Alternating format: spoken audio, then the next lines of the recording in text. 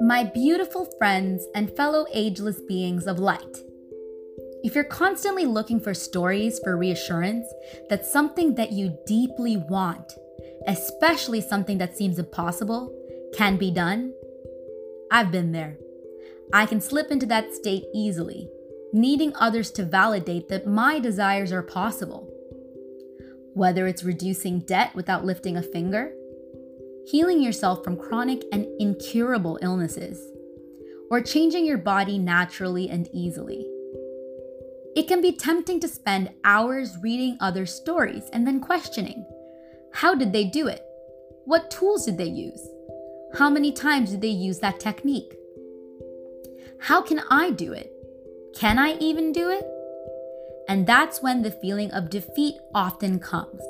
And this is because our self-concept is lacking.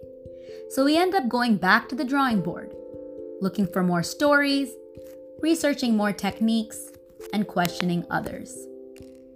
It's a form of madness, and it's one I'm quite familiar with.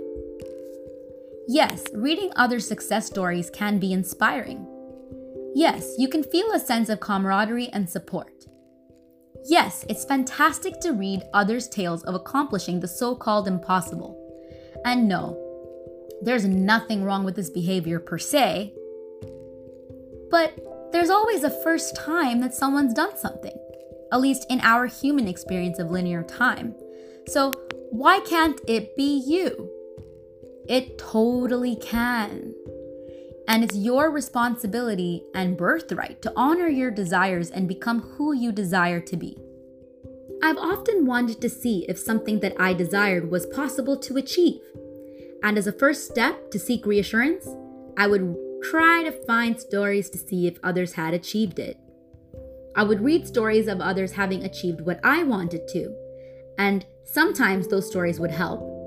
And sometimes there were none to see. And guess what? When I saw others had achieved what they'd achieved, it didn't necessarily satisfy my need for reassurance. And those times I didn't see any stories that proved my desires could be possible, well, I became a little bit of a wreck. After some self-observation, I realized that by constantly waiting for other stories to prove that things were possible, I was forgetting my own individual power. And guess what? We're all connected to the same source, the same one God, the human imagination. We're emanating from this source, and it isn't separate from us. When you build on that belief, you're able to create a fantastically sturdy self-concept. The kind of self-concept that allows us to manifest all of our dreams with ease, whether or not someone else in our reality has done so.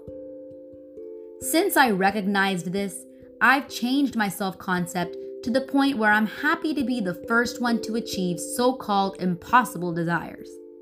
I've become the person who will try my hand at things, knowing that my true source of power is within me. Just remember this: if someone can do it, so can I. But if others haven't done it, why not I? Let's aim to be the first to accomplish our dreams, regardless if others have or have not. Thank you, everyone, and as always, imagine wisely.